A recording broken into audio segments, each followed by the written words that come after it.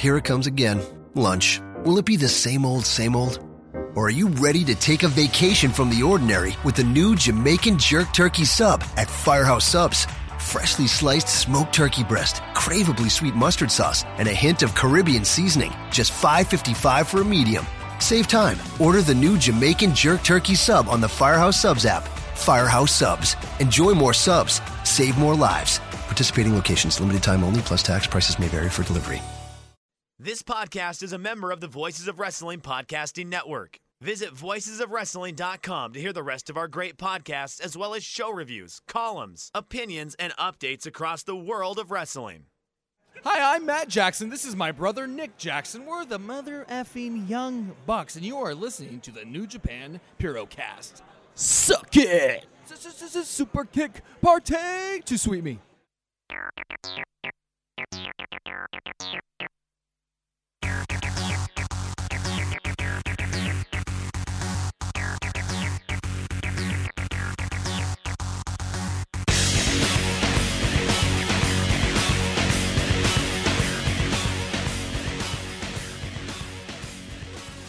All right, everyone. Welcome to this week's edition of the New Japan Purocast, your weekly audio source for all things in the world of New Japan Pro Wrestling. My name is Colin Miller, being joined alongside, as always, by Mr. Damon McDonald. It is a late Sunday afternoon, January 28th, at the time that we are recording this. And Damon, we saw upsets, we saw title changes, and we saw lovers reunite. Of course, I'm talking about the New Beginning in Sapporo 2 nights, which took place Saturday, January 27th, Sunday, January 28th. And, you know, last week when we recorded this show, we got into kind of a heated debate about Kenny Omega Jay White match. And you were in the camp of Jay White. This is a must-win for him if he is to be a player, so to speak, in New Japan Pro Wrestling. And I was arguing that he didn't necessarily need to win the belt in order to get over. Well, Damon, congratulations. You were right on the money with the Jay White match, although I will say I feel like what happened afterwards almost overshadowed the match itself, but I will give you the floor to bask in your glory. I was right. I was listen. You can put that in the Damon was right folder, right? Okay. And not for nothing, I think there were a lot of those moments where maybe somebody clued me in on some stuff, right? But sometimes when they ramble, it's not all nonsense, kids. Sometimes I can't flat out be like I think I got this information. Damon's getting insider information. I mean, I don't look. Some things were said. Little. I was on the street, Colin. I was on the street. Tokyo. There's a lot of streets in Tokyo. I don't know if you know that. But everything did come to pass as my predictions held true. And, I think, I like the fact that Jay White put on a very good performance. Agreed. I like the fact that he did win the title because, again, I felt like he had to. I felt like that having 2 major losses in, a month's time, really, would do more harm than good. He had to win that title, and they did. And again, it set the wheels in motion to something, Colin, that this show has been, I don't know, clamoring is the word, but, it's, ever since that gaze, ever since that longing gaze, 2-3 years ago. That gaze happened, correct me if I'm wrong, but maybe it wasn't May, but it was AJ Styles match. It was definitely in 2015, correct? In that AJ Styles match, of course. So we're going on 3 years almost that we've been waiting for something to happen. And it finally did with Kota Ibushi making the save as Kenny Omega is seemingly excommunicated from the Bullet Club, it looks like. A nice, slow burn pro wrestling angle. Oh, when it is done well. See, look, this is another reason why I am a fan of New Japan Pro Wrestling. the slow burn and the payoffs eventually happen. This promotion rewards you for sticking with it. This promotion rewards you for those little moments that you're clinging to. And remember when the little nuggets? It's like a really good TV show.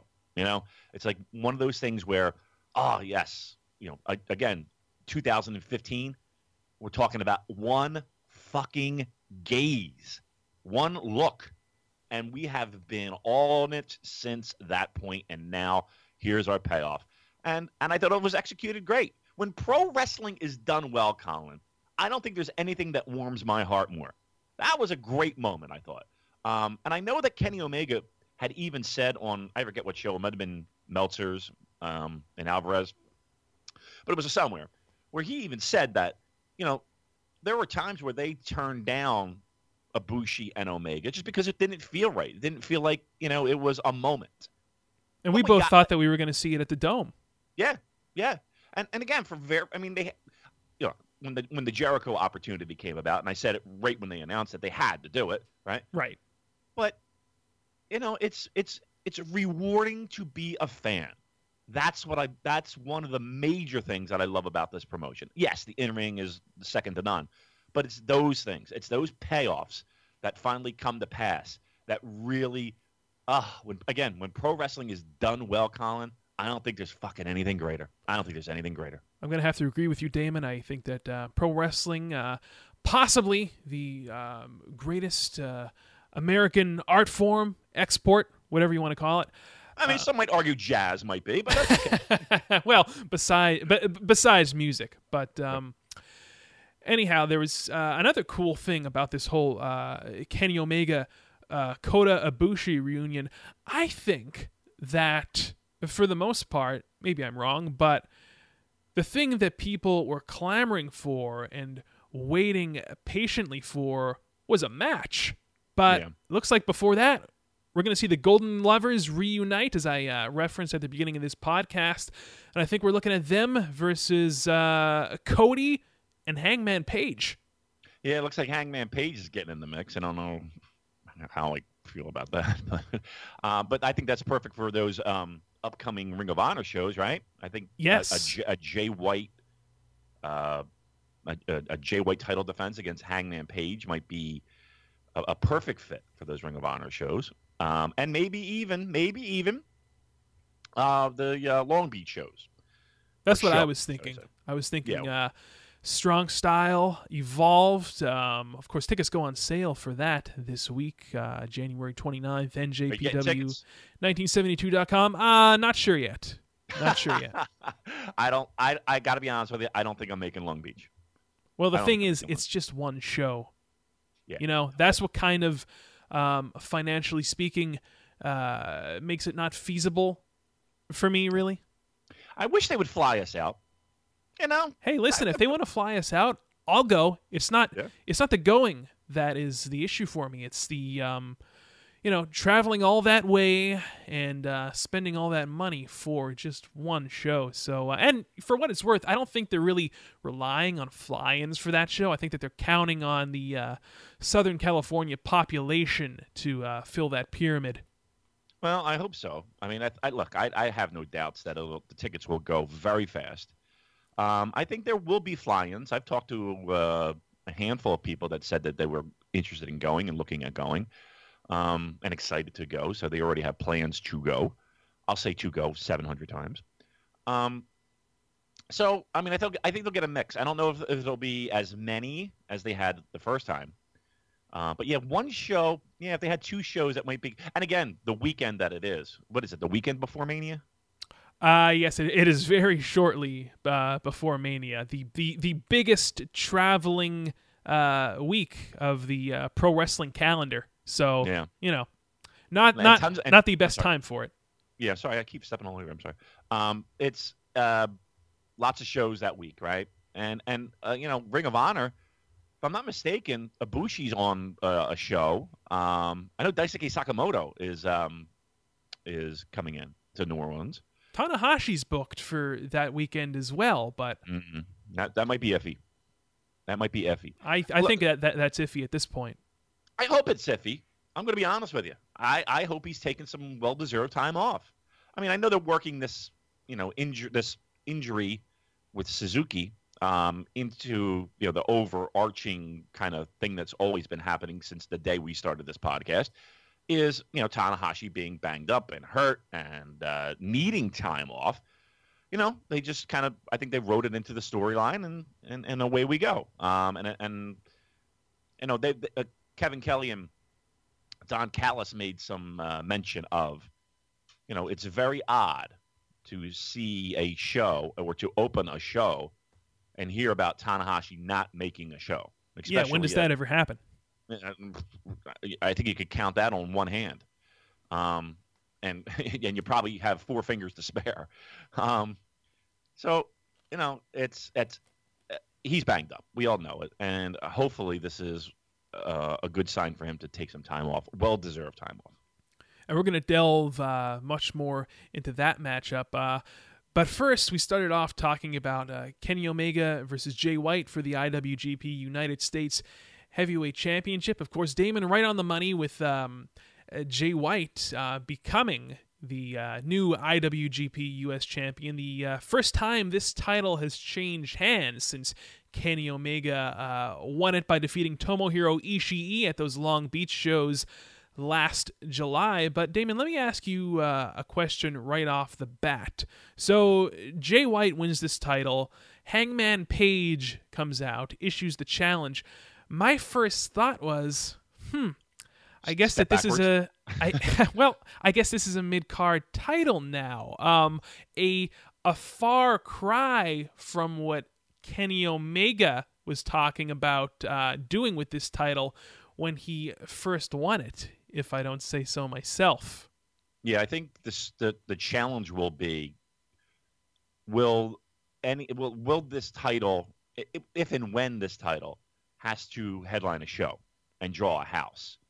My biggest fear right now is I don't see it when it comes to Jay White and crowd reactions and people taking him as a serious number 3, 4, 5 guy, right? I think people are struggling with that.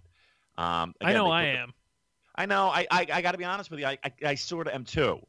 I'm still a little iffy. Again, I thought the match was very good, but it's a little bit of a challenge for me, and I think a lot of people we're now putting Jay White. Jay White's your number one fucking, I can't say North American because he's not Kiwi, but you know what I'm saying. He's going to be expected. That title is going to be expected to draw a house.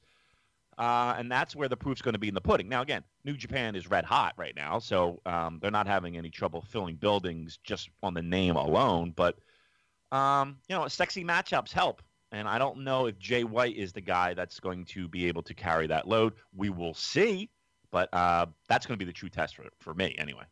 And speaking of drawing houses, I just want to mention really quick an interesting statistic that I noticed. This past show from the 28th, which featured Omega and White as the headliner, drew a little more than the show on the 27th, where Tanahashi and Suzuki headlined. I just thought that was a little interesting. Just not many more, a couple hundred, but interesting nonetheless. Yeah. Now, I don't know. They kept mentioning weather being bad and snow. Yeah, and all Kevin Kelly was talking about snow in Sapporo, and my first thought was, I didn't even know it did snow in Japan. Of course it snows in Japan. Why wouldn't it? It snows. And in Tokyo, it doesn't happen often. Like, they don't get like we get whacked. Like, when we get whacked with snow, we get whacked with snow. It's like The Shining here. I mean, listen, it's not like it's Green Bay, Wisconsin, mind you, but we are good for like 1 or 2 a foot of snow, 1 or 2 storms that produce like a foot of snow. But that doesn't really happen that often in like Tokyo. But like north and south, I think more north actually. Yeah, like northern Japan, they have a lot of very popular ski resorts. I only know that because I watched this guy on YouTube. What's he? What is it? What's it called? Abroad in Japan. It's this guy Chris. He's British. And he lives in Japan, and I don't know. His videos are pretty funny, and I like him. And he has his friend Natsuki. Natsuki is like his Fumi. I swear to God. So Natsuki rules. Anyway, This is turning into like a travel meteorology in Japan podcast here. Listen, the dew point in fucking Osaka. What's the elevation above sea level, Damon, for Tokyo? I believe it's 30,000 feet. I don't know, 30,000 feet. The elevation is 30,000 feet. Yeah, that's amazing, right? I don't know how they breathe. We had special oxygen tanks when we were in Tokyo because we were 30,000 feet above. Yeah, everybody gets a little jetpack, and I didn't see them. Oxygen. Yeah, it's great. Fucking awesome. All right, Colin, let's talk pro wrestling. Why don't we? These two shows were fun and good. I don't know if they were great. I don't know if both of them were great. I thought that the first show was very good. I thought that the second show was for the most part, but the only issue that I had with the latest show was I felt like I had just watched the undercard. You know what I mean? Yeah. Like the undercard on this second show on the 28th, I had the feeling of, okay, I just watched this yesterday. This feels like a lot of recycled stuff, but at the same time, these two shows did do a lot to move things forward and introduce new angles as we journey into 2018. Yeah. You know what? I might even go so far as to say these were very good shows. I mean, I don't even want to downplay good. I really enjoyed them. I thought they were very good. They weren't like Dominion level or anything like that. Like that's not what these shows are. You know, they're more about moving things along, driving things forward. And I think that we saw our first potential match, post Wrestle Kingdom match of the year candidate in Tanahashi and Suzuki. January's been a very good year so far. It has. I mean, we haven't had that one just absolute blowaway match. And again, people can go back and forth with Jericho and Omega. People can go back and forth with Naito and Okada. I mean, again, last year, that Dome show, I mean, you had just home run after home run after home run after home run. This year, yeah, you probably had a home run, but you also had probably a ground rule double or something. A lot of baseball references today. Lots of inside baseball jargon going on here, way over my head. That's for sure. Come on, you've got me here. But again, you are right. This felt like a show that, while it may not have been match quality that we were all sinking our teeth into. It was a lot of stuff that progressed storylines, moved things forward, some title changes that I really enjoyed. And again, and the main events I thought delivered too. So yeah, and speaking of the main events, go ahead. No, I was going to say not only the main events. There was one match that I got to be honest with you, I thoroughly enjoyed, and I'm sure we'll get to it a little bit more in depth. But that Roppongi 3K Young Bucks match. Dude, I was fucking into that match. Damon, we're on the exact same page here. I was going to say that match was probably my match of the weekend between these two shows. That was my favorite match in these New Beginning shows. Yep, I think if the injury is legit, and it felt like it was, and if it wasn't, he did a great job selling it. Matt Jackson deserves all the credit. You ever have your back lock up, dude? I can't say that I have, but it's the worst. You're paralyzed. I mean, not literally paralyzed, but you can't. There's no worse feeling than not being able to just stand straight and walk. Oh, I had it happen once. I was crawling up my steps, and my wife's like, "What in the fuck? Are you okay?" And I'm like, "I can't fucking move." Yeah, so I can't imagine if that is a legit injury, and again, it seemed like it was. I could be dead wrong. He did God bless him. The ironic thing is, I was watching that match, and I had the thought of, these Young Bucks. I wonder if they have trouble like getting out of bed in the morning, because they do now. In this match, I don't know if you thought the same thing, but I felt like they did a little more than they did in the Wrestle Kingdom match. And since we're talking about it, why don't we just start there, since it is sounds like it's our favorite match of the weekend. Young Bucks defending the IWGP Junior junior tag team titles against Roppongi 3K, the rematch from Wrestle Kingdom. I felt like this match was a little more devil may care, if you will, than the Tokyo Dome match. Yeah, and well, here's the thing too. I really felt like I turned, that match ended, and the first thought in my mind was that might have been the best Young Bucks match in New Japan. I think you might be onto something. And that's saying something. Like, if you think about that and how long they've been in New Japan. They've had a lot of great matches at Wrestle Kingdom. Yeah. They've had a lot of car crashy matches. They've had to, but to me, I really enjoyed this match. And I like I said, when it was over, I was like, that might have been the best motherfucking Young Bucks match in New Japan. Now, they might have had some other matches in Ring of Honor that might have beaten it, or Pro Wrestling Guerrilla or what have you. They gave them a lot of time too, Colin. That correct me if I'm wrong. That went over 20 minutes. Yes, this match went 22 minutes, 34 seconds, and the thing that I wanted to mention was that I think that there's a difference between a Young Bucks match in Japan and a Young Bucks match in the States, say at a Ring of Honor or a PWG, and I felt like this match did a really good job of combining those two elements of the Young Bucks and kind of keeping an even balance. Because, like I said, I felt that there was a lot more going on than in the Wrestle Kingdom match. It was a lot more car crashy. Yeah, but even with those car crashes, Colin, and there were plenty of them, right? The one spot where Matt does that flip on the ramp. He does the senton, the running senton from the ramp. Yeah, that was crazy. And that's where I think he's busted his ass. I think so too. On that spot, if you watch it back, you could kind of see that's where he kind of like, ooh, something's not right.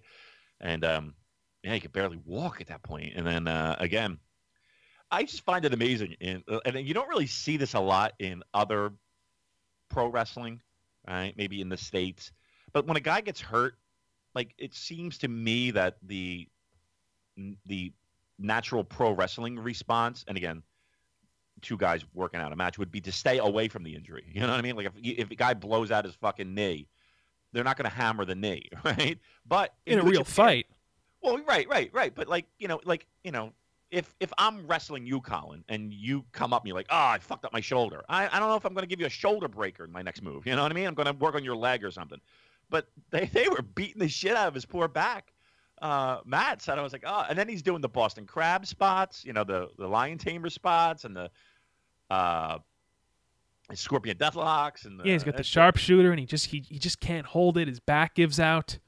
Yeah, and then he's still doing dives, and he's still doing these crazy back bumps, and I'm like, oh my god, this poor guy. He's fucking. I mean, he got hurt. What would you say? Halfway through the match. Yeah, I'd say so, because that's about when he did the dive, I think, off the ramp. Yeah. So, again, he's working another 10 minutes with his back just jacked shot up. Yeah, I mean, and again, your back is, for people who don't know where your back is, it's located behind you. On your back. It's your back. And it's the core of your body, man. Great anatomy lesson, Damon. Thank you. I'm really helpful today, I think. You're very scholarly today. You know a lot about the weather in Japan. You know a lot about anatomy. You're on a roll here, pal. Out of baseball? Yeah, I'm doing all right. I feel like I'm just sharing wisdom everywhere I go, spreading it around. But anyway, your back. That's I think you can get away with an ankle getting fucked up, and you can get away with a shoulder getting fucked up. Your back locks up. You're in a bad way, and he was. And again, I thought, even with that said, think about that too. Even with Matt Jackson theoretically being at 50% at that point, 40%, it was still the best Young Bucks match I've seen in New Japan. Absolutely, and tremendous storytelling as well. And as was mentioned by Kevin Kelly and Don Callis on the English commentary, it harkened back to the Young Bucks match against Roppongi Vice from Wrestle Kingdom 11 with Rocky Romero at the time getting the roll-up pin on the Bucks, and this time it was Yo with the small package on Matt after another sharpshooter attempt. So Sho and Yo, 2-time IWGP Junior Tag Team Champions, and if you think about it, I feel like they're going to go with this feud for a little while. So this kind of had to happen, because if the Bucks retained, if they beat Sho and Yo once again, it's like, okay, what did they do to deserve another title shot? So I see this as keeping the feud going, because quite frankly, I think it's the best thing in the junior tag division in a while. Yeah. Again, there was this one small spot where the junior tags were a little stale, right? But again, junior tags have always been just, except for that one little spot where it was just kind of like, with Roppongi Vice and with Red Dragon and with the Time Splitters and with the Bucks, hard to have bad matches. Ricochet and whoever he wanted to drag around. It's hard to have bad matches. Ricochet and Matt Sydal, Ricochet and Finley for a little while. Yeah. Always great matches. But yeah, I'm thinking, was this the match that I enjoyed the most this weekend? It's absolutely in my top 3. It might be. It might very well be. It was my favorite match of the weekend, because it combined pretty much all of my favorite elements of pro wrestling, I think. It combined the car crash elements. It combined the psychology. It was just the best of both worlds, I think. Yeah, we got to remember that match. Not even necessarily for match of the year. I think it'll get votes. I don't know if it's. I mean, we'll have to see how the year pans out, but still pretty early. It's January. It's still fucking January. But that's a nice little feather in the Young Bucks cap for taking tag team of the year. That's a helpful match to make that happen. So far so good. Hopefully Matt's okay. Sho and Yo grab the belts, and away we go. Nice. And Damon, for what it's worth, once again, that was another prediction by you that was right on the money. You called that one. Yeah, I think I got every title change, if I'm not mistaken. I think you did. I called Suzuki. I called Bucks. I called Jay White. Speaking of Suzuki, why don't we talk about that match? And of course, today, ladies and gentlemen, we want to hit all of the major matches on the show. So we're kind of jumping around a little bit, not a traditional match-by-match review, but that's okay. So from the first night, January 27th, Saturday, Tanahashi defending the IWGP IC title against Minoru Suzuki. I thought that this was a killer match that not only established Minoru Suzuki as just the villainous, badass, remorseless, just scary human being that he is, but I thought that the ending was perfect, because now Tanahashi has a built-in claim to the IC title. He never tapped out. I thought it was perfect. I thought everything about this match was just perfect. I agree. I'm gonna put you on the hot seat, Colin Miller. Go ahead. All right? I know you like a little like your fanny to be warmed.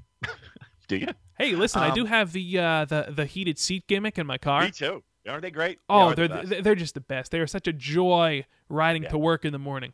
Simple pleasures, right? Simple pleasures. That the seat. I rented a car one time, and it had, not only did it have seat warmers, but it had seat coolers.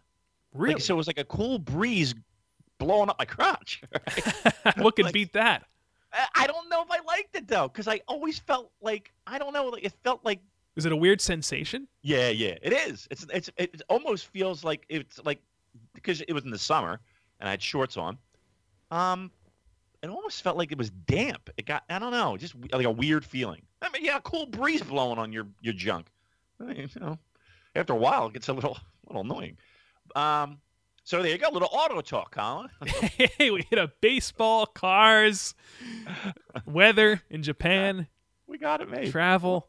What a podcast. You never know what you're going to learn when you listen to the New Japan Purocast. But this is an entertaining fucking podcast, Colin, if I don't say so myself. Not for nothing. So I'm going to put you on the hot seat, Colin. Go ahead. Would you say that this match with Suzuki had very similar tone and feel to that of the Okada match? Yes, Damon. I was thinking the same thing. Go ahead. In that, there was a lot of legwork and a lot of heel hooks and a lot of fucking submission holds that, again, I heard a lot of people complaining last year that it felt like, Jesus Christ, he had him in a fucking leg lock and for 20 minutes. He's selling it. I mean, I thought Suzuki was supposed to be this badass or this, how can he be in this leg? Yeah, well, how can he be in a leg lock for 20 fucking minutes? Would you agree that the legwork was too much, Colin, or no? No, I don't think it was too much at all, because I think that, well, first of all, that Okada match from last year's New Beginning with Suzuki, I think that went a little bit longer than this match. I think that match was almost close to like 45 minutes. This one just went a little bit over a half hour, and no, I don't think that the leg work was too much at all, because again, with that Okada match, I think the issue that people had was, number one, the length, and number two, Okada just seemingly Superman through it, and that was that. There wasn't really much. I mean, he sure as hell didn't go out on a stretcher like Tanahashi did here at the end. So I think that this was a little bit different. There was more of a payoff after Suzuki worked on the leg so much than there was in the Okada match. I could see that. Okay, that's a good job by you. I like that, and I would agree. Right? I mean, you knew Tanahashi wasn't going to tap. Right. Well, I can't say you knew, but I didn't know. But at the same time, it didn't surprise me, and I think it always is interesting to have the occasional ref stoppage, because it does add that element of unpredictability to matches. Yeah. I thought they did a really great job with that. I like that. I liked the match a lot. That's like when I was going back and forth of what match did I like the most was the Bucks and Roppongi or Tanahashi and Suzuki. That's where I was going back and forth. I really enjoyed this match a lot. Again, I think when Suzuki's on his game, he's tough to beat. He just comes across as a legit tough guy and a legit badass and a legit, guy who can break your fucking arm and beat you with it. Well, he was the king of Pancrase, Damon. Listen, that's nothing to sneeze at. He did, what was it, 2 times with Ken Shamrock? That's what they kept saying. They kept batting us over the head with. Look, he's a killing machine. Right? And the thing that I find most amazing is that on one end we have a battered, beaten Hiroshi Tanahashi, who is in his early 40s. Right, he's not in the best of shape currently, and we have sounds like me. We have Minoru Suzuki. I didn't even have to say that either. You did it to yourself. After the night I had, oh my God, I've never been more hungover. I felt like last night we went to Baltimore and we tore it up. I woke up this morning and I felt it in my chest. Like I was just like, I've never felt a hangover like this before in my life. Totally fucking battered. But yeah, I know what it feels to be 40 and aching Tanahashi. Yeah, so on one side we have Damon and Tanahashi, early 40s, really just kind of beaten up, and then Minoru Suzuki on the other side, who's in his late 40s, and I mean, these guys are no spring chickens anymore, especially Suzuki, and this was a different kind of match than what we saw from King of Pro Wrestling back in 2012. But I mean, if your wheelhouse is psychology and storytelling, I think that this was the match for you above all that happened this weekend on these shows. Yeah, you got 2 of the best. I mean, Tanahashi's, I don't think there's anyone greater. I think he is the greatest pro wrestler of all time. And not just in Japan. You're saying Hiroshi Tanahashi, greatest pro wrestler of all time. Yeah, big time spots, right. big matches. Yeah, I mean, I mean, listen, people could go Flair, 80s. But I think the biggest knock on Flair was his repetitiveness. Like, I think if people watched Flair, like had access to matches with Ric Flair the way that we do now with the streaming services and every match being televised and all that, I think people might start squinting a little bit and be like, oh, it just seems like this is the same match every fucking time. Now, the thing with Ric Flair, too, is that, he was, on his game every night. And he would travel. His schedule was ridiculous. Like, I have a book of results from the 80s, and it's like, it'd be like Ric Flair wrestles, Kerry Von Erich, Dallas, Texas, and then, that night he'd be in Florida wrestling Barry Windham, and doing 60-minute matches in both places. Just crazy nonsense schedule. So, and again, consistently he was great, and his promos were great. So, I don't know. Maybe it's just a different era. I was watching a lot of Mid-Atlantic stuff. You know what? WWE. I was just about to say, I was watching an episode of Mid-Atlantic last night. Yeah, I was watching a whole string of it a couple days ago. I saw somebody put it up, and I actually renewed my subscription for that. For the network. Like, yeah. I was like, what the fuck, $9? That's a beer. I could do. Exactly. Yeah, I was watching a good handful of it. It's just weird, man. It's just like I was watching Jake Roberts and Ricky Steamboat tag up last night against these two jobbers. Yeah, it's all squash matches, but I was watching Slaughter. Like, Slaughter had his Cobra Clutch challenge against, it was Blackjack Mulligan Jr., who was Barry Windham. They were working that. And here's the thing about I know we're all over the place here. So now, not only are we going to do weather, we're going to do a little 1980s pro wrestling in Mid-Atlantic. Hey, why not? It's good stuff. Not? Yeah. Here's the thing, though. There is something to be said about having your, how we have GMs now and we have, authority figures and whatever the fuck, right? These, in modern times, it's so much better than what you had back in the day, like when Bob Geigel used to come out and he would just ramble on nonsense. You'd be like, I don't even know what's happening.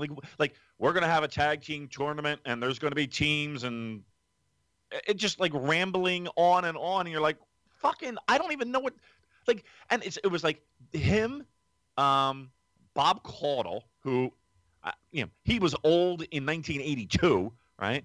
And David Crockett, who was the absolute fucking dirt worst of all time. He might be my least favorite because he's just. Was he the one who was commentating on Mid-Atlantic? Yeah. Bob, I'm sure it was Bob Caudle and David Crockett. Crockett. Yeah. They just couldn't get over angles. Like they needed to have people re-explain these angles 700 times. Because I was like, I don't know, what the fuck's going on? Who gave $1,000?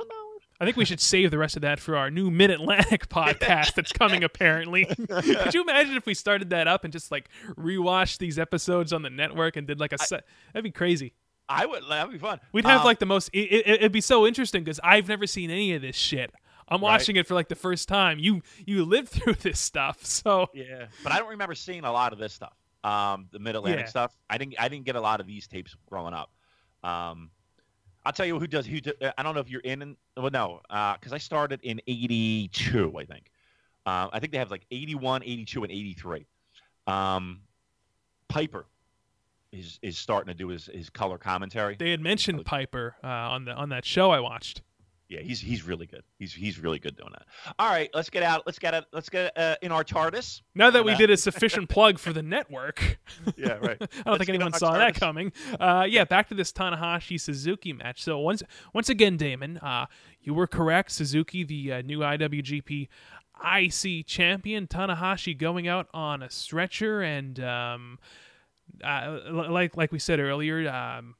Calling it in for the next night, not on that show. I would personally like to see him stay out until, at the very least, Dominion, because I kind of think you almost need him for the Dominion show, but I wouldn't be opposed to him taking a break until the start of the G1. What are your thoughts on the timeline for Hiroshi Tanahashi's return?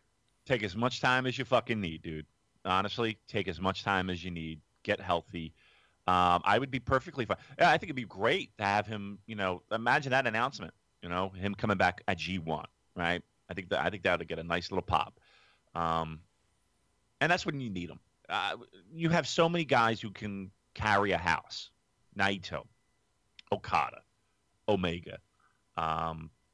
You're doing okay. You're not hurting for talent. You're not hurting for people who can fill buildings. So I think it's okay. I think he can rest easy on his pillow at night, knowing that the company is in good shape and he can take time off. I think so too. I don't think Tanahashi being gone until, let's say that he is gone until the start of the G1. Let's just say, is that going to hurt New Japan's business in any way, shape, or form up until then? No, I think they can get by a couple months. I think you're perfectly fine. Again, the names I named, and I'm sure I'm missing people that could easily help with that house. I mean, look at Kota Ibushi right now. And listen, and they're making stars, right? They're making. Jay White is now a guy they're going to lean on to fucking draw a house. He holds. He beat Kenny Omega for a major title in New Japan, so we'll see what happens. Right. I mean, and then you always have the Cody Rhodes thing. They're set up pretty well. They're okay. Take time off. I think G1 would be a perfect opportunity for him to come back. And I think it would be more special too, like the return of Tanahashi for the G1 Climax 28, I guess it would be, or 29. Yeah, I think that gets a perfect spot. That'll get that starts in late July usually, right? Yep, late July. So comes 6, back at 7 Korakuen months. Hall. I think that would be the perfect place. Agreed. I'm down with that. Now, I think that there is some concern among fans. I saw a little bit of it on Twitter of Minoru Suzuki holding the IC title, and I think that there is a reason for those concerns, because you and I and seemingly everyone else was none too happy with Suzuki's never title reign. I mean, we saw a lot of nonsense, a lot of shenanigans, a lot of underwhelming matches with people, at least up until that Goto match from Wrestle Kingdom. And it looks like Suzuki's first challenger for the title could be Togi Makabe. So do you think that any of those concerns that people have are valid, especially with what we saw from earlier this morning with Makabe coming out? Yeah, I can see where people are a little concerned. The never situation was a disappointment. I think everyone can agree with that. But I think if they're smart, well, here's the problem. If they're smart, it doesn't have to be as bad as the never situation with subpar matches, all the fucking nonsense. The problem is that I don't get a strong feeling that that's going to be the case, that they're going to stop that, right? I mean, we saw during the Elgin Hinare match, Elgin Hinare against Suzuki and Iizuka. And and even the Intercontinental title match, even at the end, it's just a lot. Listen, it's Suzuki-gun, guys. I hate to fucking break the bad news, but this is what you get: the good and the bad. When Suzuki is on and there's no nonsense, it could be as great as what we saw. The problem is that you're going to get a lot of Suzuki-gun nonsense. And again, remember what I said a couple of weeks ago. There is a payoff. At the Dome, one of the best spots, one of the best moments was during that Goto Suzuki match was when Suzuki-gun tried to interfere and tried to cause nonsense.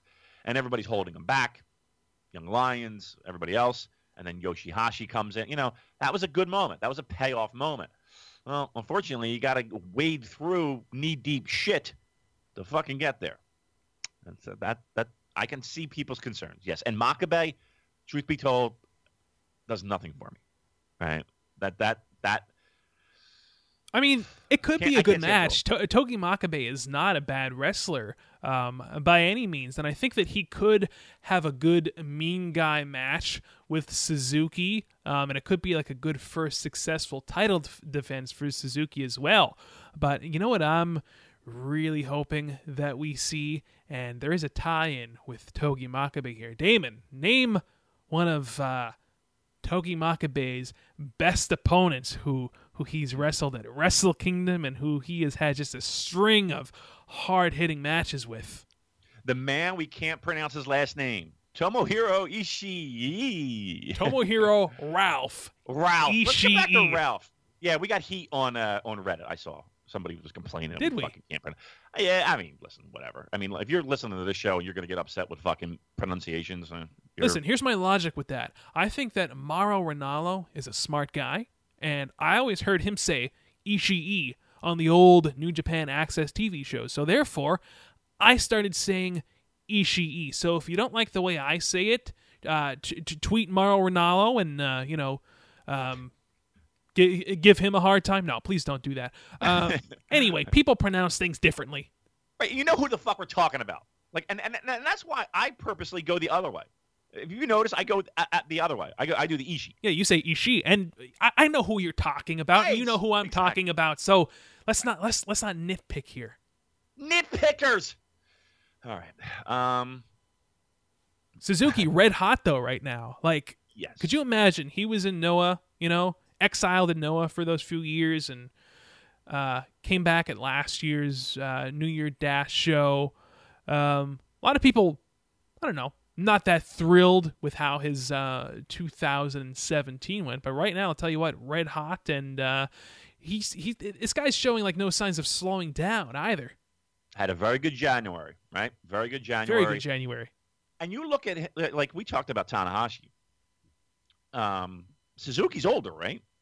Suzuki is 49 years old, and Tanahashi is 41. Okay. I and not for nothing. What would you rather have? Would you rather have Tanahashi's broken down body or Suzuki, where it seems like he could fucking go another 20 years?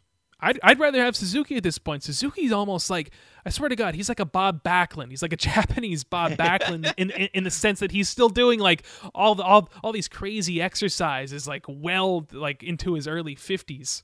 Right. His warm up is, kicking people in the mouth. Right.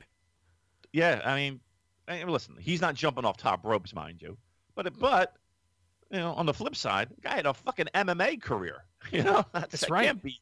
That can't be too great on He's a still body. in great shape. Yeah, I mean, it's pretty. You know what it is, and what was weird meeting him? He's actually smaller than I thought he was. I could see that. Like height wise, not but he was small. Like I feel like I'm taller than him. Well, you are a tall man, Damon. You know what? You know how like you just don't see yourself.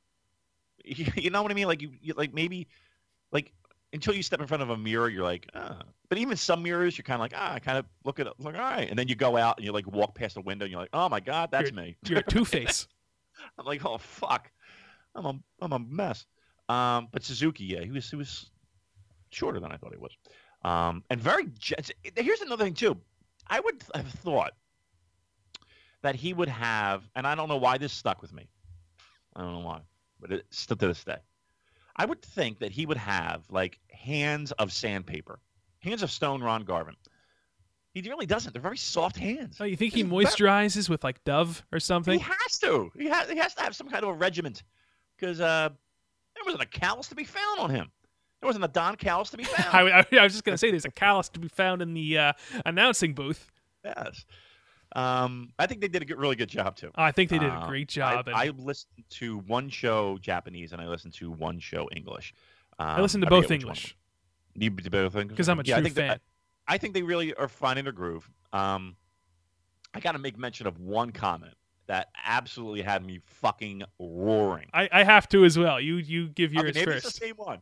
So Don Callis is talking about marriage or something like that, and he's like, I guess 4 times the charm. Yeah. And Kevin Kelly had a line that absolutely fucking knocked me out. He goes, "Here, you know what you should do? Just find somebody that you hate and buy her a house." And I fucking roared.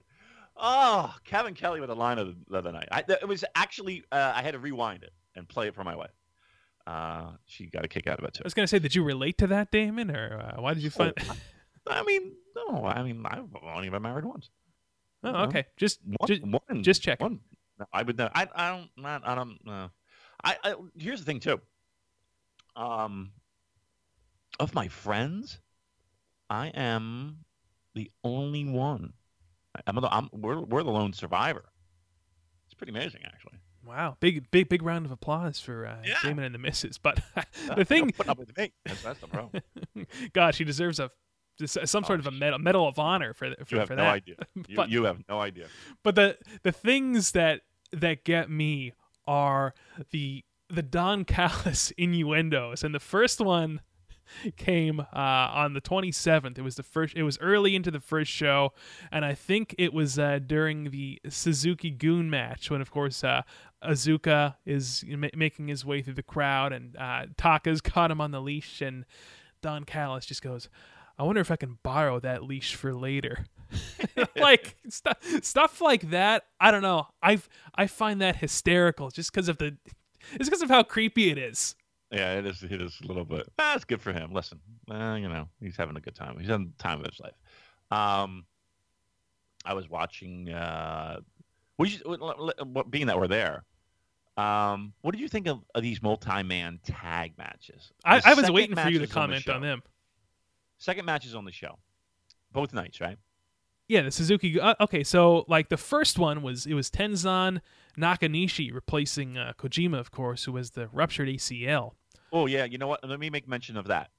That's a serious injury, right? Yeah. So, you know who else had a ruptured ACL? And people might know. People in the States not know. Who's that? So again, Philadelphia Eagles in the Super Bowl, big deal around here, right? Yes, it is. Well, their starting quarterback was like an MVP type, not Montavious, but he was a legit best player award. He was a best bout machine. Blew out his ACL. He's not expected. He's out for the year, obviously. So there's a backup quarterback now leading the Eagles into the Super Bowl, who's doing a hell of a job, by the way. A little football talk, little NFL talk for your calendar right now. I don't think Brady's going to put them over, though. I don't think that the booking is going that way. No. Now you think he's got it's a Hogan-esque. Yeah, very. Okay. I don't know. I kind of see. I'm predicting an Eagles win. Anyway, long and the short of it is Carson Wentz, the guy who got hurt, his ACL. He's not back till next year, right? And next year is August. Training camps. So that's a serious injury. And so for a young man, that's at least you're out a year if you're a young man. And an NFL player, yep. And Kojima, certainly no spring chicken either. And for him to have a ruptured ACL, that's got to be rough to say the least. So best wishes to Kojima as he rehabs through that. But the Suzuki Goon match that you want to get into, Tenzan Nakanishi, Liger, Tiger Mask, and Kushida versus Azuka, Kanemaru, Taichi, Desperado, and Taka Michinoku. Listen, lots of this was a Suzuki Goon match. Yeah, but here's the thing, though. Again, it was 55,000 miles an hour. Like, there was no stopping. It was action fucking packed. Plenty of nonsense.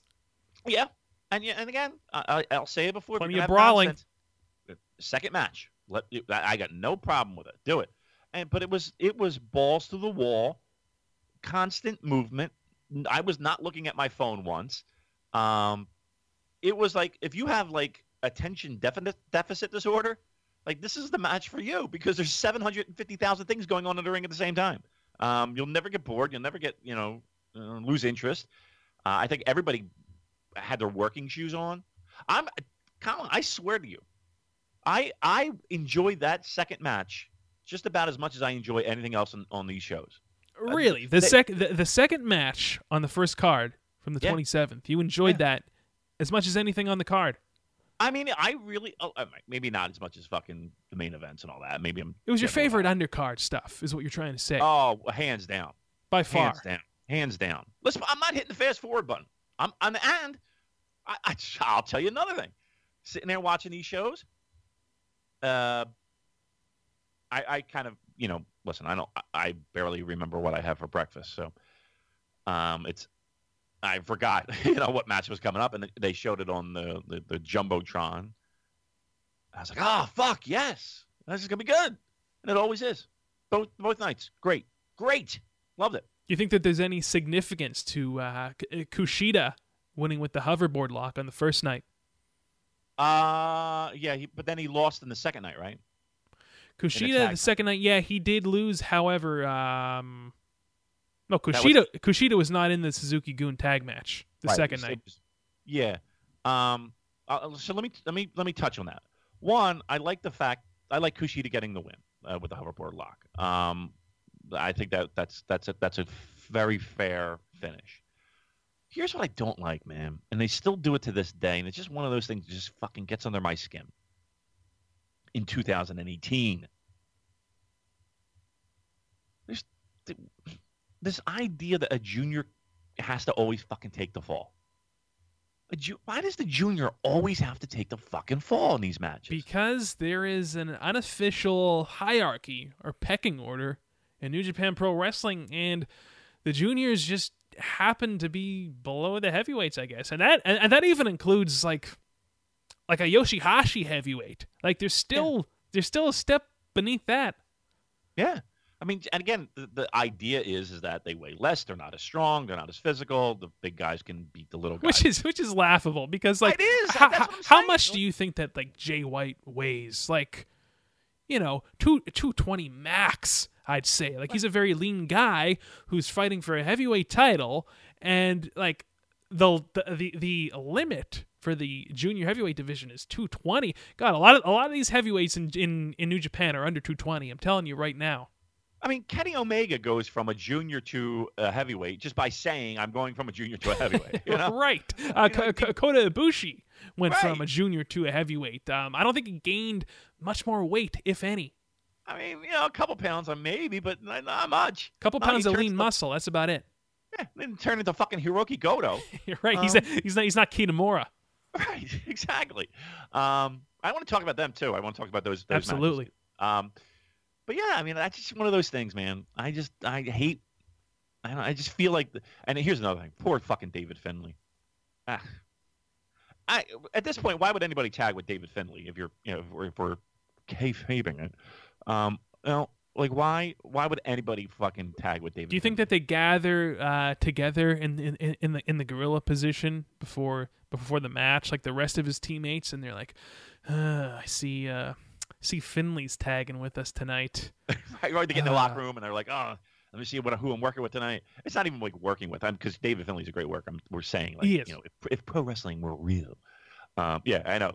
Like the whole idea of the matchmaker comes up. All right, it's you and David Finley. And you're like, fuck, shit, guy hasn't won in 20 years. Yeah, I know. His friend came back and main evented the Tokyo Dome. Man, I tell you what, he's got it. There's got to be a part of him that's just that has to eat at him a little bit. Well, I told you what he needs to do. He needs to go to Germany. Again, we've said it a trillion. Like the David Finlay go away excursion talk is that, and merging the tag are our two go-to bits on the Pure. That's where he needs to go, Damon. Germany. I'm telling you, it's a hotbed for pro wrestling right now. I tell you. It is. I've heard people say that, actually. It sort of is. I'm sorry, I'm just unwrapping something. Yes, I don't care where he goes. He just needs to go somewhere. I feel bad for the guy. The guy's fucking taking falls every match. And again, the juniors, it's 2018 when we changed that idea that a junior always has to fucking take the fall. All right, where you want to go? You want to go Kitamura? Yeah, let's go Kitamura, actually. So he had 2 matches on these shows. First match against Michael Elgin from Saturday, and then against Juice Robinson on Sunday in the Kitamura 7-match trial series. The final matches before he goes away on excursion. Is that a definite? Is that a definite? As far my understanding is that he's going away. Okay. Yeah. Well, he won the New Japan, not the New Japan Cup. That'd be awesome. It would be. The Lions Cup, Young Lions Cup. And part of that was, I saw written somewhere that he goes away on an excursion. That earned him an excursion. So yes, I hope so. Con, I love this idea. I am in love with this idea of a 7-match challenge. I really think that is a fucking great idea. And the one I that really he love had it. against Elgin, the first one, I thought that was like a great big hoss match, you know? Yep, I think Elgin shined there. He made him look really good. And here's one thing: Kitamura's chops, man. Woo! Those They're fucking wicked. things are heavy. I thought the Juice match was okay. I didn't think it was that great. That one I struggled with. I thought the Elgin match was pretty good. But I like the idea. Different opponents, singles matches, right? Give him a couple minutes. Give him 8 minutes. See what he can do. I love that idea. I think it's real smart. I have Real a new smart. booking idea too for Kitamura, Damon. You want to hear it? Go ahead. It kind of ties into Okada. So what we're gonna do is we're gonna keep Okada champion until Kitamura comes back from his excursion, right? Okay. And and I Kitamura don't know if I like this. when he returns, Kitamura is just gonna go. He is going to just steamroller everyone. He's gonna spear, jackhammer. Kitamura is just going to destroy everyone. And at this point, Okada is gonna have held this title for 3-4 years now, and finally Kitamura earns the right to challenge Okada for the IWGP Heavyweight title by, I don't know, winning the New Japan Cup or whatever, and just decimating everyone. And that's where Okada drops the title. Wow. I didn't know he was doing a podcast with Vince Russo. Hey, it's not that bad, is it? I'm not a big fan of the steamroller. Okay, I'm not not a big a fan big of that. Goldberg fan. Well, no, I never really was, to be honest with you. I don't know. I just don't like that idea. I just think I understand the idea is that you're trying to make a guy look super strong, to be, somewhat undefeatable in people's eyes. But I think it just makes the rest of your roster look like dog shit.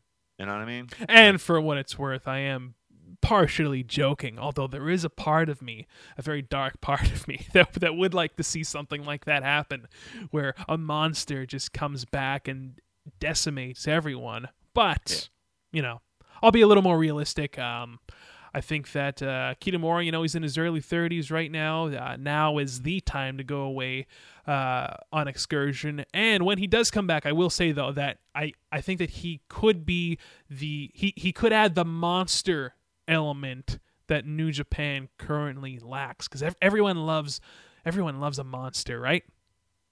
I like a monster. I don't got a problem with a monster.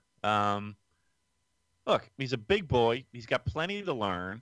I think that I would think that they. You don't want security knocking on his door. Mr. Kitamura, you're up.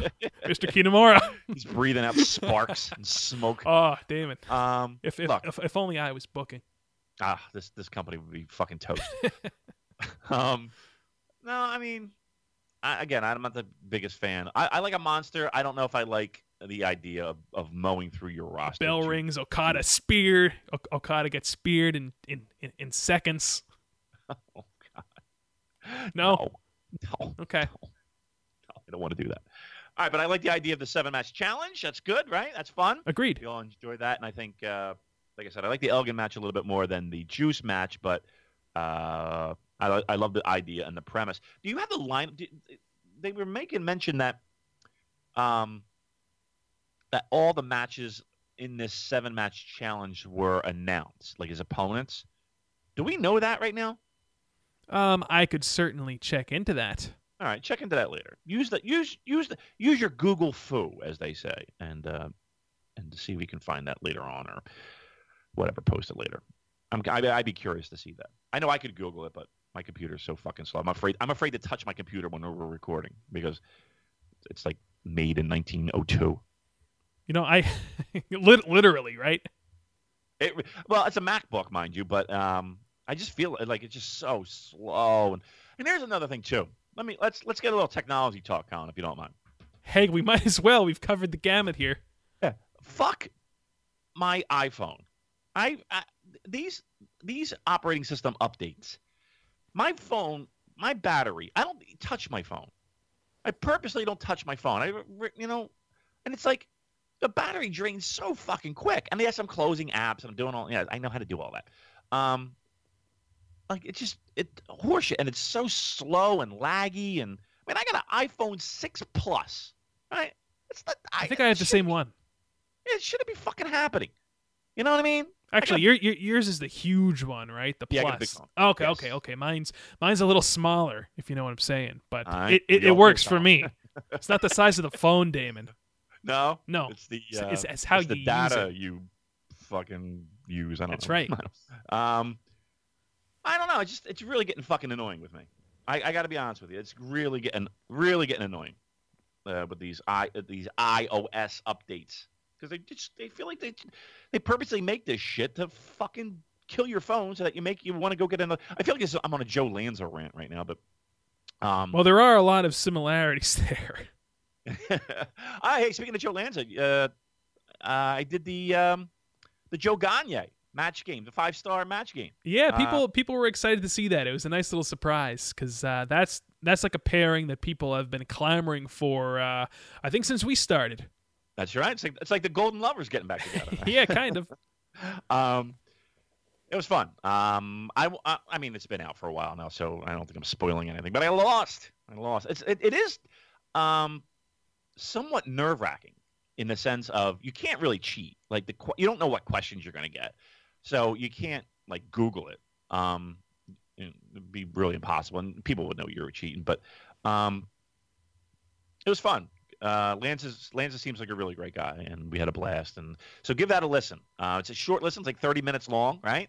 But you could see I did well in the beginning, but then I fell apart at the end. There was a couple of them where I should – because he wanted Takahashi – it was like a rapid-fire round. He's like, Takahashi's name on excursion. And for whatever reason, I'm thinking of Yujiro. And I'm like, I forget. And he meant Hiromu. And I know that's Kamitachi. Yeah, Kamaitachi. Yeah, well, I fucking blew that one. That was where I shit the bed, actually. That's where it fell apart. But I was we had like arenas, like arenas where events took place, like Okada's first title win.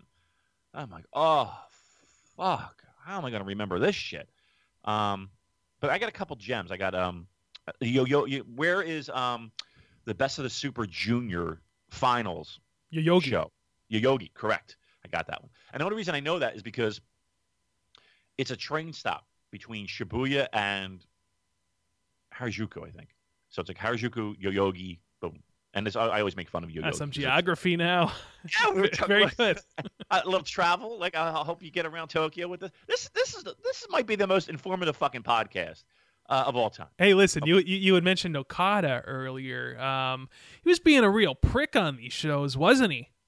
Yeah, showing a real mean streak, especially at the end of the first night by just attacking Sonata senselessly and shoving Okada bucks right down his throat as he has him locked in that Cobra clutch finish of his. Yeah, we was the bag of Okada bucks underneath the ring. Yeah, it was very heel-like, wasn't it? When was the last time we saw like a heel Okada like that? I feel like it's been a long time.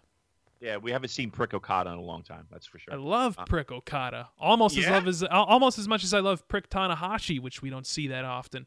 Prick Tanahashi's one of my favorites. Like when he was doing that shit with DDT. Oh, that was the best. Oh, and burying him as this fucking Mickey Mouse promotion. That was so great. Yeah, that really was great. Dickhead Tanahashi is my favorite Tanahashi. It might very well be my favorite Tanahashi. Yeah, but Okada here, I'll tell you what, the early exchanges between him and Sonata in that first tag match, of course, it was him and Goto and Geto versus Sonata, Evil, and Bushi. The early exchanges really got me excited for their match on February 10th. Just everything was just really crisp and snappy, and I can't wait to see what they can do in a singles match together. I think they've done a really good job of hyping everybody up too. In a lot of these matches, like the Sonata match, I think I'm getting more and more hyped for. I just dropped my phone. Speaking of piece of shit phone, it's probably in 7 pieces now. I think they're doing a great job with that. I'll tell you what, I think they're doing a great job hyping me up for Will and Takahashi. there's a lot of shit that's in the pipeline that like I'm like, all right, I'm ready to fucking make this happen. Let's do it. Evil and Goto.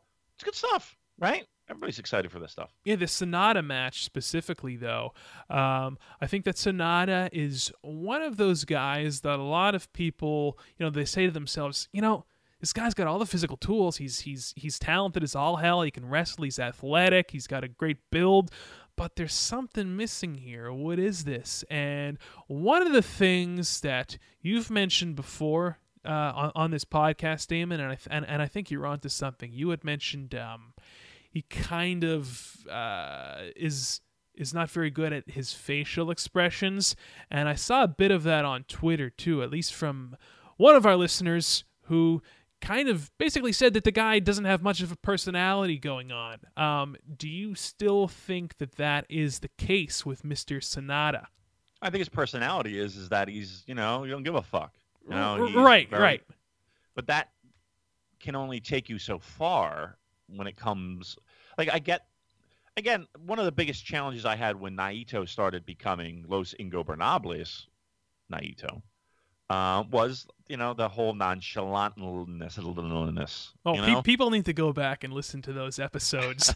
back when Naito, and this is 2015 G1. This is like the infancy of the Purocast, and Damon is just burying this gimmick, and just he doesn't get it. And what is this? And maybe one of the best gimmicks of the past fucking 5 years. And I'm like, what? The LIJ chain, the LIJ handcuffs. Like, oh my god. Just the biggest burial ever. Those are must listen to episodes of classic Purocast. That is funny. Listen, I got a Dame in his right folder. I got a Dame in shit the bed folder. I'll put that one in the shit the bed folder. And I've come around. Look, I got a Los Ingobernables hat. All right, I'm a fan. I'm definitely a fan. I've come around, but again, the one thing about Sonata, is that it's a clean sheet of ice with him. It's you're either into that character or you're not. You're not. There is no. It's okay. It's like either people are going to be like, oh, what the fuck is he doing? He doesn't do anything. I mean, he's athletic, but or it's he's just a badass and he's just the coolest guy ever. So I get both sides of the argument. So, but. I mean, nobody thinks he's winning this title, right? No, I think that most people are looking at this as what it is, and that is, number one, a easy first title defense post Wrestle Kingdom for Okada, and number two, again, what we've talked about time and time again on this podcast of New Japan being really good, almost better than anyone, I think, of taking guys like a Sonata or an Evil and just kind of having them simmer on the back burner for a little while, putting them in a big spot, seeing how they do, and then just keeping them, giving them another layer of credibility and having them simmer once again, and then they'll pull them out at the right time when they need them. And I think that that's what this match will be for Sonata. It's a big spot for him, and I think I have no doubt in my mind that they're going to have an excellent match together. It's just I think the match would be great. Yeah. It's just Sonata, again, a lot of people are feeling that missing thing from him, and we'll see if he can add it in Osaka. I'm looking forward to it, especially after these two New Beginning shows. I think I thought it was weird when Kelly and Callis would even mention that. Like, they kept saying, like, oh, he only really goes at 70%, or he only really goes, not half-hearted, but, like, he's not – when he gets to 100%, he's going to be unstoppable. And while I would agree with that as a fan doing a New Japan Pro Wrestling podcast, I don't know if that's something I would bring up on commentary. Right, because that, you know what I mean? How does that get him over? However, one thing I will say is that I think that Okada attacking him afterwards, kayfabe-wise, that is what Okada is trying to. Okada's trying to get that extra 30% that's missing from Sonata by attacking him and humiliating him and being just a downright prick to him. I mean, I think that's the story here. That they're telling with Okada and with Kevin Kelly and Don Callis. That's fair. Yeah, I mean, that whole angle and post match where he shoves the Okada bucks in his mouth, and yeah, he's trying to get him elevated. He's trying to get a reaction, and because and again, one of the things that they did make mention of was how Okada really wants not only to wrestle the best, he wants to wrestle people. He wants to wrestle the best people at their best. That's the challenge for Okada. So, yeah, I can see that. Yeah, I can see that. But again, I think it is a very weird dynamic that you're going out and admitting that this guy's giving it 70%.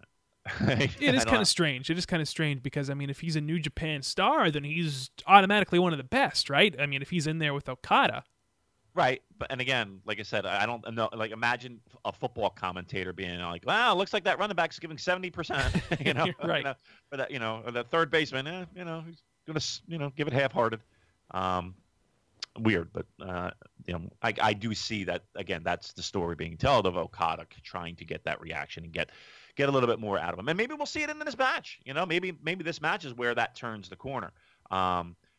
It's always good when somebody kind of breaks a little bit away from a character, and you see a different side of him. That could be interesting. It kind of reminds me a little bit of even Kenny Omega, where Kenny Omega was like, "Listen, you're going to see a different side of me against Jericho," right? Which again, it's good. Multiple layers. I think that's really what it is. You know what? I think I may have nailed it. Great job by me on this. Yeah, give yourself a pat on the back, Damon. This is what it is. I talked it out, sounded it out. There's no layers. Again, he is that clean sheet of ice. That's it. It's one thing. There aren't multiple layers that make a pro wrestler so interesting, right? Again, we talked about Dick Tanahashi. That's just a layer, right? We talk about Dick Okada. That's just a layer, right? Yeah, there's just Sonata. Sonata is Sonata. Right. Either you like it or you don't like it. There aren't multiple layers. But you got to admit, it's the best thing. Never mind. But you know what I mean? Like, there's nothing to sink their teeth into. Either you like it or you don't like it. So I think that's the challenge people have, and I think that's a valid argument. Yeah, and I think that they're doing a good job, portraying that in this feud. Of course, Okada. Winning the first night with the Cobra Clutch on Bushi, and then they kind of swapped it the next night with Sonata making Gedo tap out to the skull end, and then Sonata getting on the mic afterwards. And now on the second night of the match that I'm speaking of, we saw Yoshihashi try to attack Naito after the match, of course, building towards their matchup in Osaka, which feels kind of... It's like a little break for Naito. Am I right? Yeah, I mean, it's tough for me to say that it's a marquee match, right? With Yoshihashi. And what is the purpose of this match, really? Break for Naito. Fuck as I know, yeah. Break for Naito. I assume that he's still going to... And again, nothing was confirmed, but I think we're looking at Naito Jericho for that Long Beach show in March. That's what I heard, but here's the thing, too.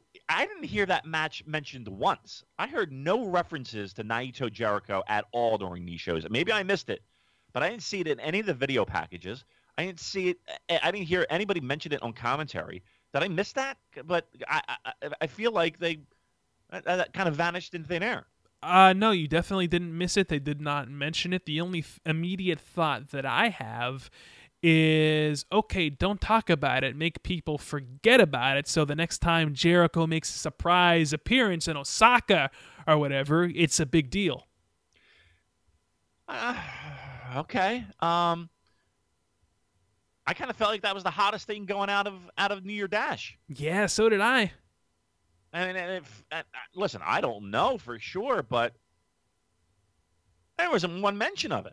All quiet on the Western Front as far as Jericho Naito as of now. I mean, it might have been just in passing. Maybe I missed it. If I did, somebody will definitely let us know, I'm sure. I didn't hear anything. I didn't see it in any video packages. I thought that was very odd. I wonder, aloud, if there's a problem. No, I don't think that there's any problem. No? No. Okay. No, I think it's just what I said. I think that they kind of want people to forget about it a little bit. So when there is another surprise Jericho run-in, it is noteworthy. But as far as Naito's impending match with Yoshihashi at the Osaka show on February 10th, the one thing I will say, and Damon, I'm sure you noticed that the English commentary team was making note of the fact that Naito was going a little old school early LIJ, a little bit of prick Naito coming out again, right? I mean, we haven't seen that. Naito's been pretty much a baby face, right, for the longest time, and I feel like Yoshihashi, that is a good underdog opponent for him to go up against to bring out a little more of that dickish LIJ Naito side. So that's one way you could look at it.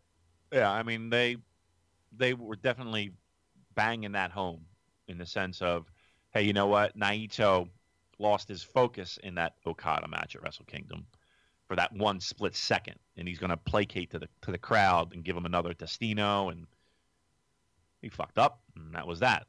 So yeah, I do know that they are hammering that point home.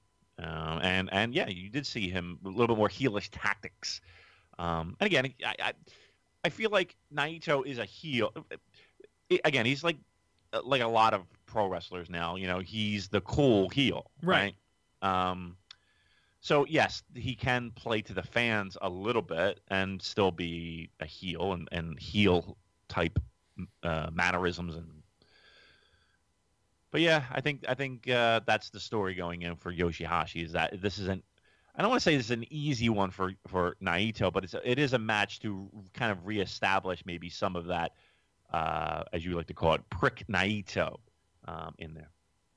Yeah, we got prick Okada, prick Tanahashi, and of course prick Naito. So kind of cool to see that coming out again, I guess. But I mean, this has got to be just a little pit stop for Naito early in the year. I don't quite know where they're going with this beyond the initial match, but we'll see. I'm hoping that. See, now you're getting me worried about this whole Jericho thing.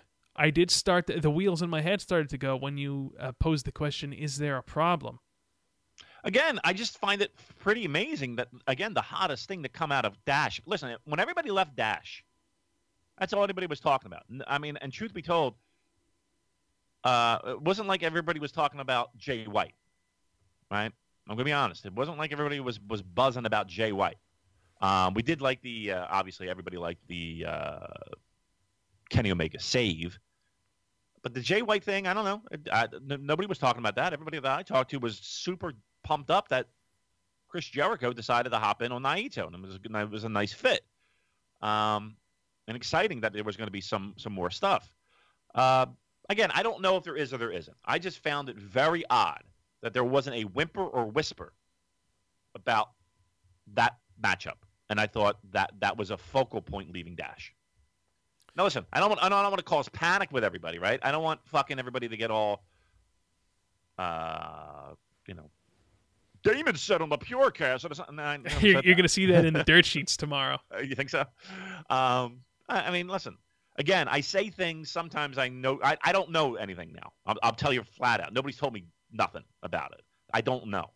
Well, pal, maybe he had a talk with somebody and they hashed out a little deal. Be at Raw 25 in Brooklyn. We'll work it out. Gotta drop that Japan shit though. That's the worst Stephanie imitation we do. I tell you, it's really terrible. I don't know. I have not heard, but again, I'll circle back and just again, I think it's something to be somewhat concerned with. Not a mention. It's just Not a something to mention. keep your eye on. That's all. All right. Well, my eyes are on it, Colin. I do a New Japan podcast. Yeah, so do I. What a All right, coincidence. we got 4 eyes we can put on it. All right. Hey, so while I want to kind of close on the Omega Jay White main event, since like that is kind of what everybody's talking about. Of course, the aftermath with that. But anything else on the undercard from the first show, Damon, that you want to make note of? What else was on the show? But we talked about the Kitamura Elgin match. We talked Right. about the Suzuki Gun match. Kushida getting the win there. Never open weight trios titles. Of course, Fale and God retaining over Makabe, Hanare, and Taguchi. I don't know if there's much to say about that. Yeah, that's probably one of my least favorite matches. Yeah, successful defense. I do like. I like them as the Never Champs. I think that's a good fit for them. I have no problem with that. I think they should have a nice long run, actually. But yeah, the match was. All right. Could they What be else the was on that? first long-term Never Trios champs? And by long-term, I mean A long time, like months? months. Or do you think that title will never see a period like that? No, I don't think that's what Okay. these belts are for. Okay, Yeah. fair enough. Yeah, I don't know months. I mean, listen, how long did Evil and Sonata and Bushi go? A little bit, right? Yeah, a little bit. Couple months, right? Decent amount of time. Yeah. I think that's really going to be the bar. I don't think anybody, and that's fine. I think that's what these belts are for, right? That's what these belts are for. Flip flop them around, give people something to do, make them feel important. Yeah, move on. So with Suzuki as the new Intercontinental Champion, beyond Togi Makabe, which again I think that's just an easy first defense for him, who do you want to see Suzuki defend this belt again? I mean, my first person has got to be Tomohiro Ishii, and wouldn't it be interesting if Ishii won the New Japan Cup and went after Suzuki? See, I don't. Wouldn't He make would be sense. the guy to do that. You know what I mean? Like it wouldn't, because if you win and you get to pick whatever one you want, why would you go? You go for the top If belt, the right? champ But is a chaos guy, then maybe you wouldn't if you're in that Right. faction. that's a good point. And again, Ishii's the kind of guy that's like, fuck it, I'm doing never. You know, Right. He is that bonehead. More guts than brains. Maybe. I would like that. I would like. I gotta be honest. I'm not thrilled about the Makabe one. It doesn't really excite me. Makabe's not one of my favorites. And think again, it'd be that's fun. where we get into kind of scary territory with Suzuki holding a major title, because you know that there are some strings attached to that. Yeah, I think and plenty of nonsense. Yeah, it is something to be troubled with. Not gonna lie, it is something to be troubled with.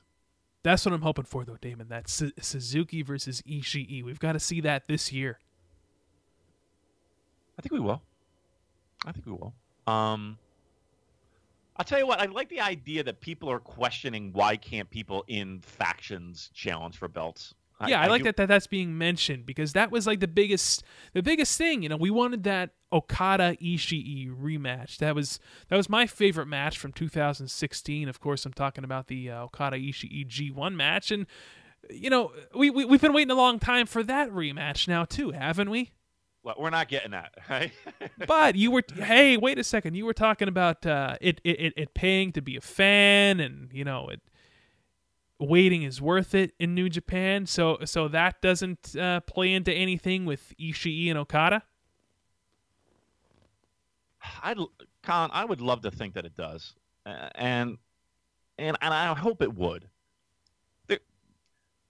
They don't do things like that just to do it. You know what I mean? Like, here's the thing. The one thing that just eats at me is that Ishii could have easily lost that match.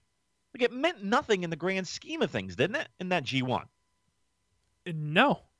Like, Ishii could have lost that match, and it still would have been a great match, and that would have been that. But he beat But Okada's ass definitively. Right. Like, that's just troubling to me. Like, why would you do that without having some type of payoff? Like it was cut and dry. He was better than Okada on that night. Right.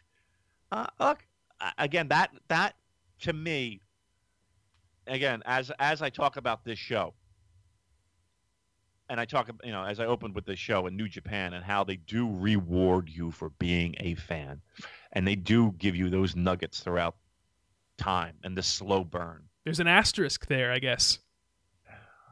I'm waiting for this one. When it comes to same faction G1 matches, there is an asterisk. There might be an asterisk. Yeah, when does Ishii get that shot? Listen, but here's the thing. That, and I'm going to use a word that I hate, but here we go. That narrative is there in their back pocket, and it can be used really at any time.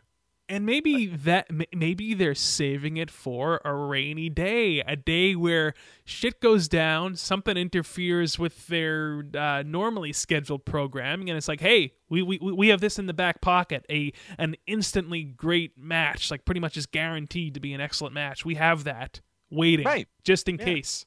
I mean, I don't know if they did that for that reason. Again, this is a company that does like to do the slow burn. And I love them for this. This one does have me scratching my head a little bit. Like, when is that payoff? Or we're just going to forget that this happened? Yeah. I would hope that we would see that sometimes. But again, it is something that they absolutely do have in their back pocket. They can go to it at any time. I mean, how great would it be to see Ishii turn on Okada? Or not even turn on him. Just lay out the challenge. I want to turn. I want a full-fledged Ishii. No. Yeah. No, you can't do that. Ishii essentially turning heel on Okada. Just wanting what is due to him. Wanting what is due to him. Ishii is not that would not fit his character to like attack Okada. Oh, I think it would. No, because Ishii is a man of honor. Like him sharing a faction with Okada and the level of respect he has for Okada, that has to mean something. That just can't go out the window. I mean, I think he has to formally issue a challenge, and I'm hoping that's going to come with this New Japan Cup. But I want full-fledged. You know what, motherfucker?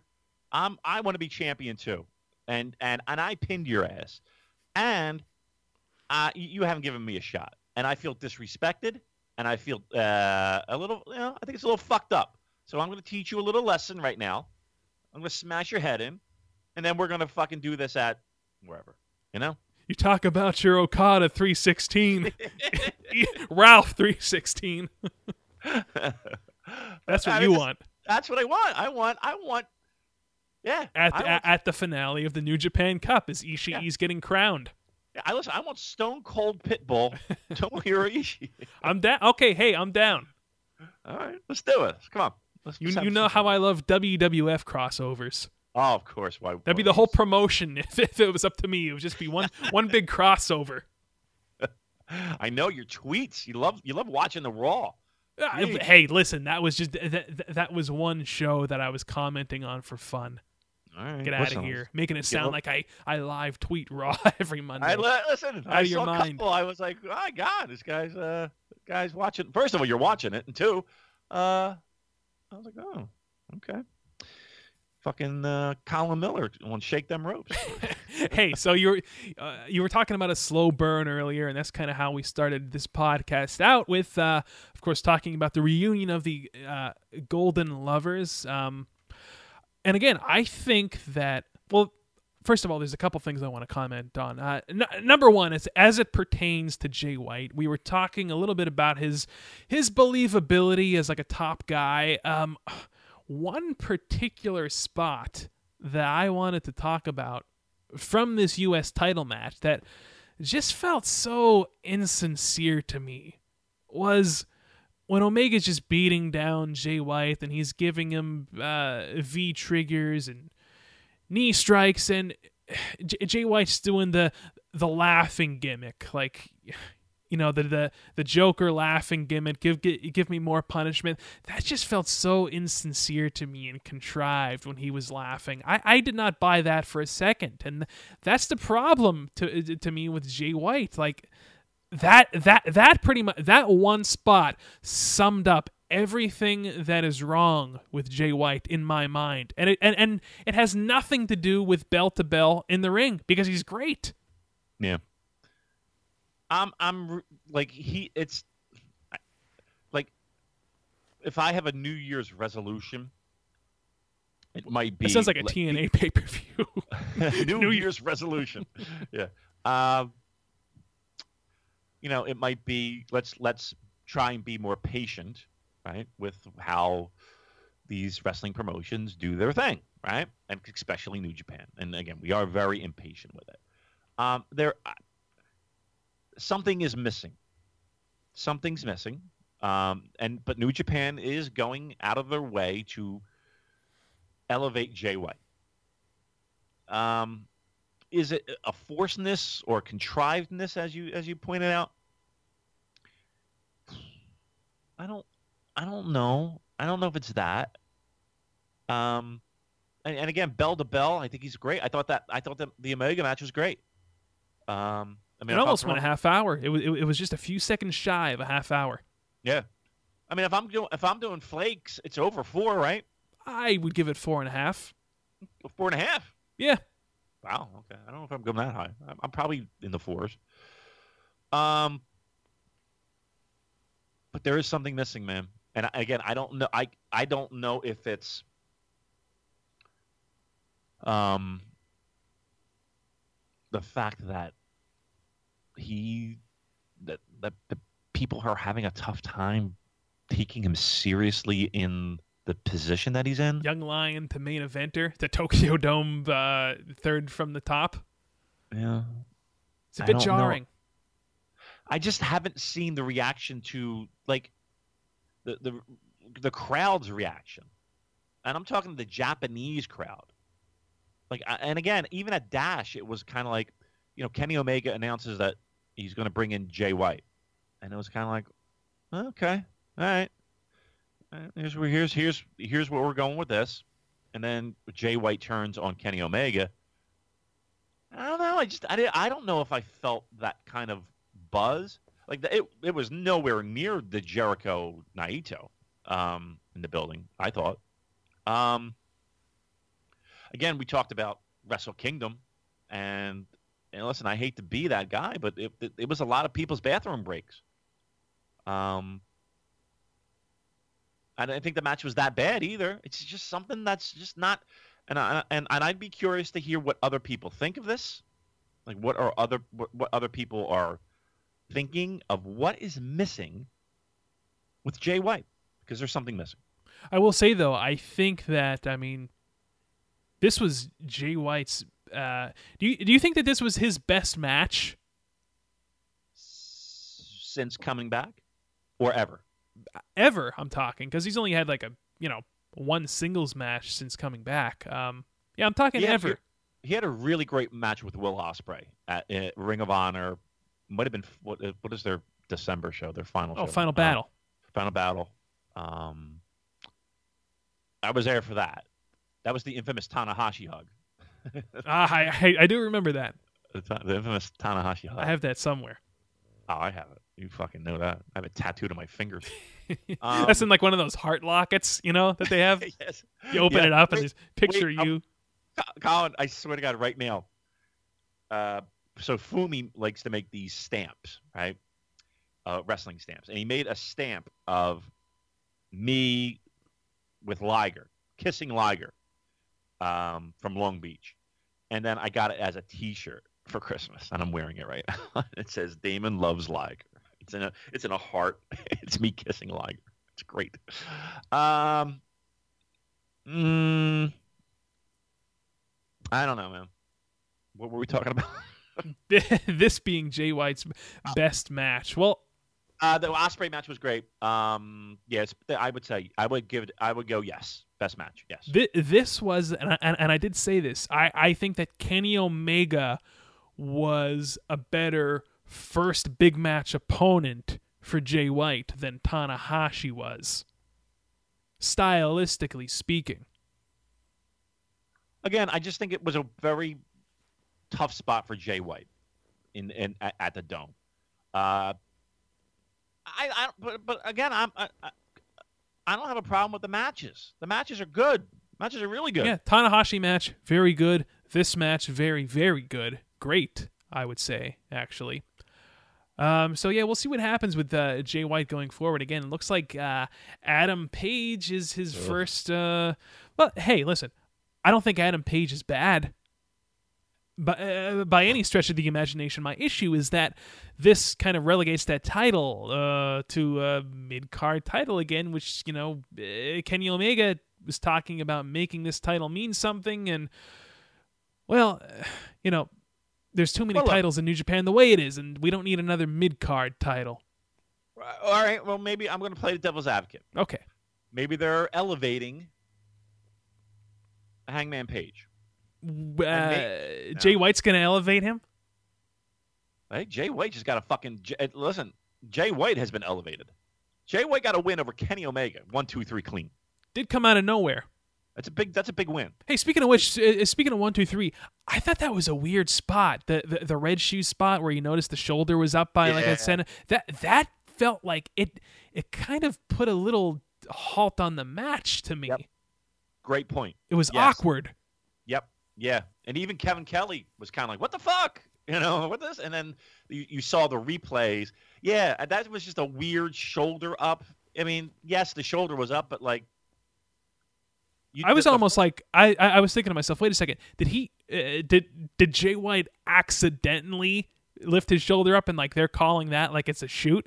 Yeah, it was a very awkward moment in that match that did deflate the balloon a little bit. Good call by you on that one. Yes. I mean, if they planned that, I want to ask why. I mean, that was a plan. I mean, right? That I mean, I think it was a plan. Well, I think the first problem was the live camera shot didn't get it, but you know what I mean. So they showed it on the replay. Yeah, you saw Red Shoes kind of halt and you're like, why is he stopping counting? Is he not kicking out? What's happening? And then they did the replay, and you saw the little. And again, it was just the shoulder that got. It wasn't like his arm got up. It was very weird. Yeah, that good call on that. That did deflate the balloon for me too. Absolutely. Yeah, just a little observation there, but I think perhaps even bigger than the match itself again was what happened afterwards with Cody coming out and Marty Scurll and Hangman Page, and of course before that Omega stripping the belt away from Hangman Page, giving it rightfully to Jay White, and that's when Trouble in Paradise started, and Cody came out, and we saw the double cross. So I guess Cody is kind of taken over the Bullet Club. Yeah, well, first thing that I think was significant was Young Bucks. Yeah, so, Omega accidentally shoving Matt. Right, and then they were like, well, fuck this noise, we're out, right? and they were gone. And then everything went down. And I like the fact that in that moment, Kenny Omega is despondent.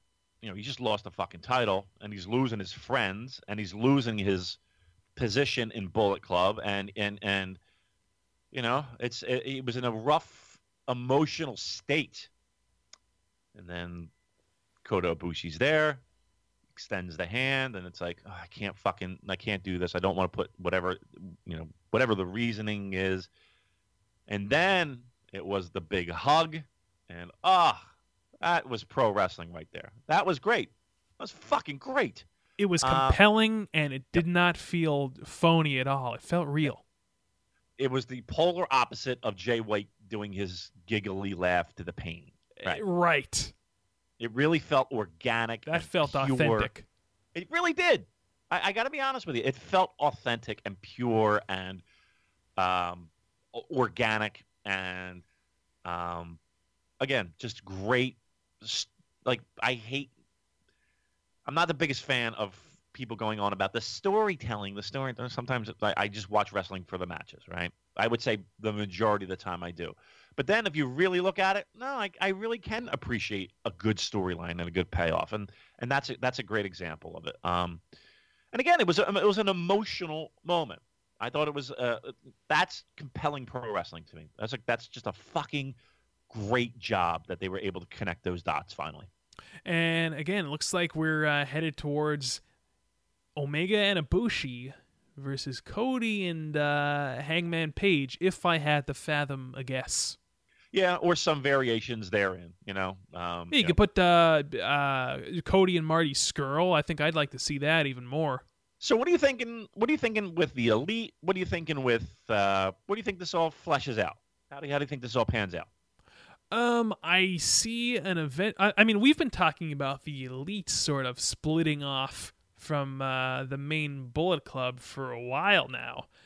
And I think that we're going to see the Bucks eventually come to their senses, if you will, and kind of stick up for their buddy Kenny. Yeah, right. But I don't think that that's going to go over quite well with Cody and company. Where the fuck's Fale? Where the fuck's Fale's in New Zealand. He's got a lot going on, Damon. He's got a wrestling school. Look, he's on these shows. Where was God during all this nonsense? I think God's kind of just taking a back seat and kind of they're almost like the country that waits to get involved in the war until they see which way the wind is blowing. Right. Okay. Yeah, they're kind of just waiting things out. That's fair enough.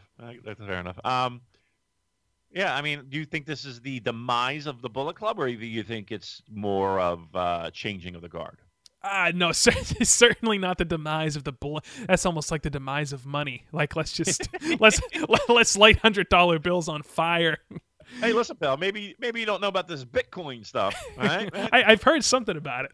Me too. I have no idea what the fuck it is. I'm like, what? Cryptocurrency is a mystery to me. If you know anything about it, if you have any hot tips, tweet them at Purocast. I'd like to get on board with this, but I'm not smart enough.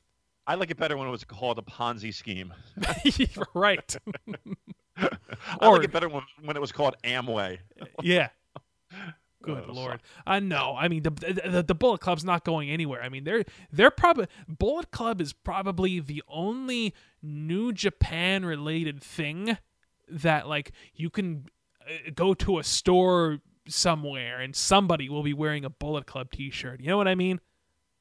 Listen, I guarantee you, Royal Rumble starts in 20 minutes, 40 minutes, whatever. Yeah, an hour and a half, whatever. Listen, I'm staying home and watching Ice Ribbon. Yeah, I'm too good to watch the Rumble. I've got some grimy indie Puderesu to watch tonight on an illegal drive. That's right. Hey, listen, I don't know what I'll do. No, I'm joking. But I guarantee you walk in that Wells Fargo Center, Philadelphia, Pennsylvania. By the way, I do have a hot take from Eric, who is working at the Wells Fargo Center tonight. Oh, yeah? And I quote, Royal Rumble, I hate everyone. Just text. I guarantee you will see plenty of the various incarnations of Bullet Club T-shirts in the Wells Fargo Center. That is for sure. Yeah, so there you go. Lots to talk about from these New Beginning shows. Lots happened as we build towards Osaka on February 10th, a couple weeks away. And, of course, next weekend, right here on the Purocast, we will be doing our official New Beginning in Osaka preview show. So that is the schedule as of now. Damien, what do you say we wrap things up for today? That's good. I'm starving. I guess I will watch a little Rumble, right, tonight. Yeah, what the hell? I might do the NXT show. I might watch that. I heard nothing but good things about that. The main event was really good. Yeah, all right. I'll check it out. I got a birthday right around the corner too, Colin. Just FYI, just saying. So we gotta prepare for that. But a lot of fun things happening here on the Purocast. So that's all I have for today. I had no need for any closing thoughts. You can put a bow in this one. Alrighty, there you have it. So remember, NewJapanPurocast.com, your one-stop shop for all things Purocast. Like us on Facebook, follow us on Twitter, subscribe to us on iTunes, Stitcher, Audio Boom, just an endless way to listen to the Purocast. And of course, we are part of the Great Voices of Wrestling Podcasting Network. Check them out as well, voicesofwrestling.com. Listen to that. What was the name of that show you were on, Damon? That would be Joe Gagne's 5-Star Match Game. Again, a very fun trivia heavy show where you're competing against another, and I put in air quotes, famous wrestling journalist personality. Well, you are famous. I am famous. That's for sure. I tell you what. In the hearts and minds of many people. Listen, I had a great time with Lanza. He's a funny guy, and listen, I told him flat out. I feel the Voices of Wrestling flagship show is that's the bar, right? When it comes to fan produced podcasts. For sure. Fun. It's funny. I think they're entertaining. They keep the pace going. And again, they might not be right all the time, and they may not. I might not agree with everything they say, but they do a great job of at least starting the discussion and thoughts in your head, maybe seeing things in a different perspective. So again, I had a great time with Lanza. So it's Joe Gagne's 5-Star Match Game. It's a fun, quick listen. Give it a shot and watch me be embarrassed. Damon, it's got a beat and you can dance to it, right? Absolutely correct. That is correct. Alrighty, so on that note, for Damon McDonald, my name is Colin Miller. We'll catch you guys right here next weekend to preview the new beginning in Osaka. Have a great week, guys.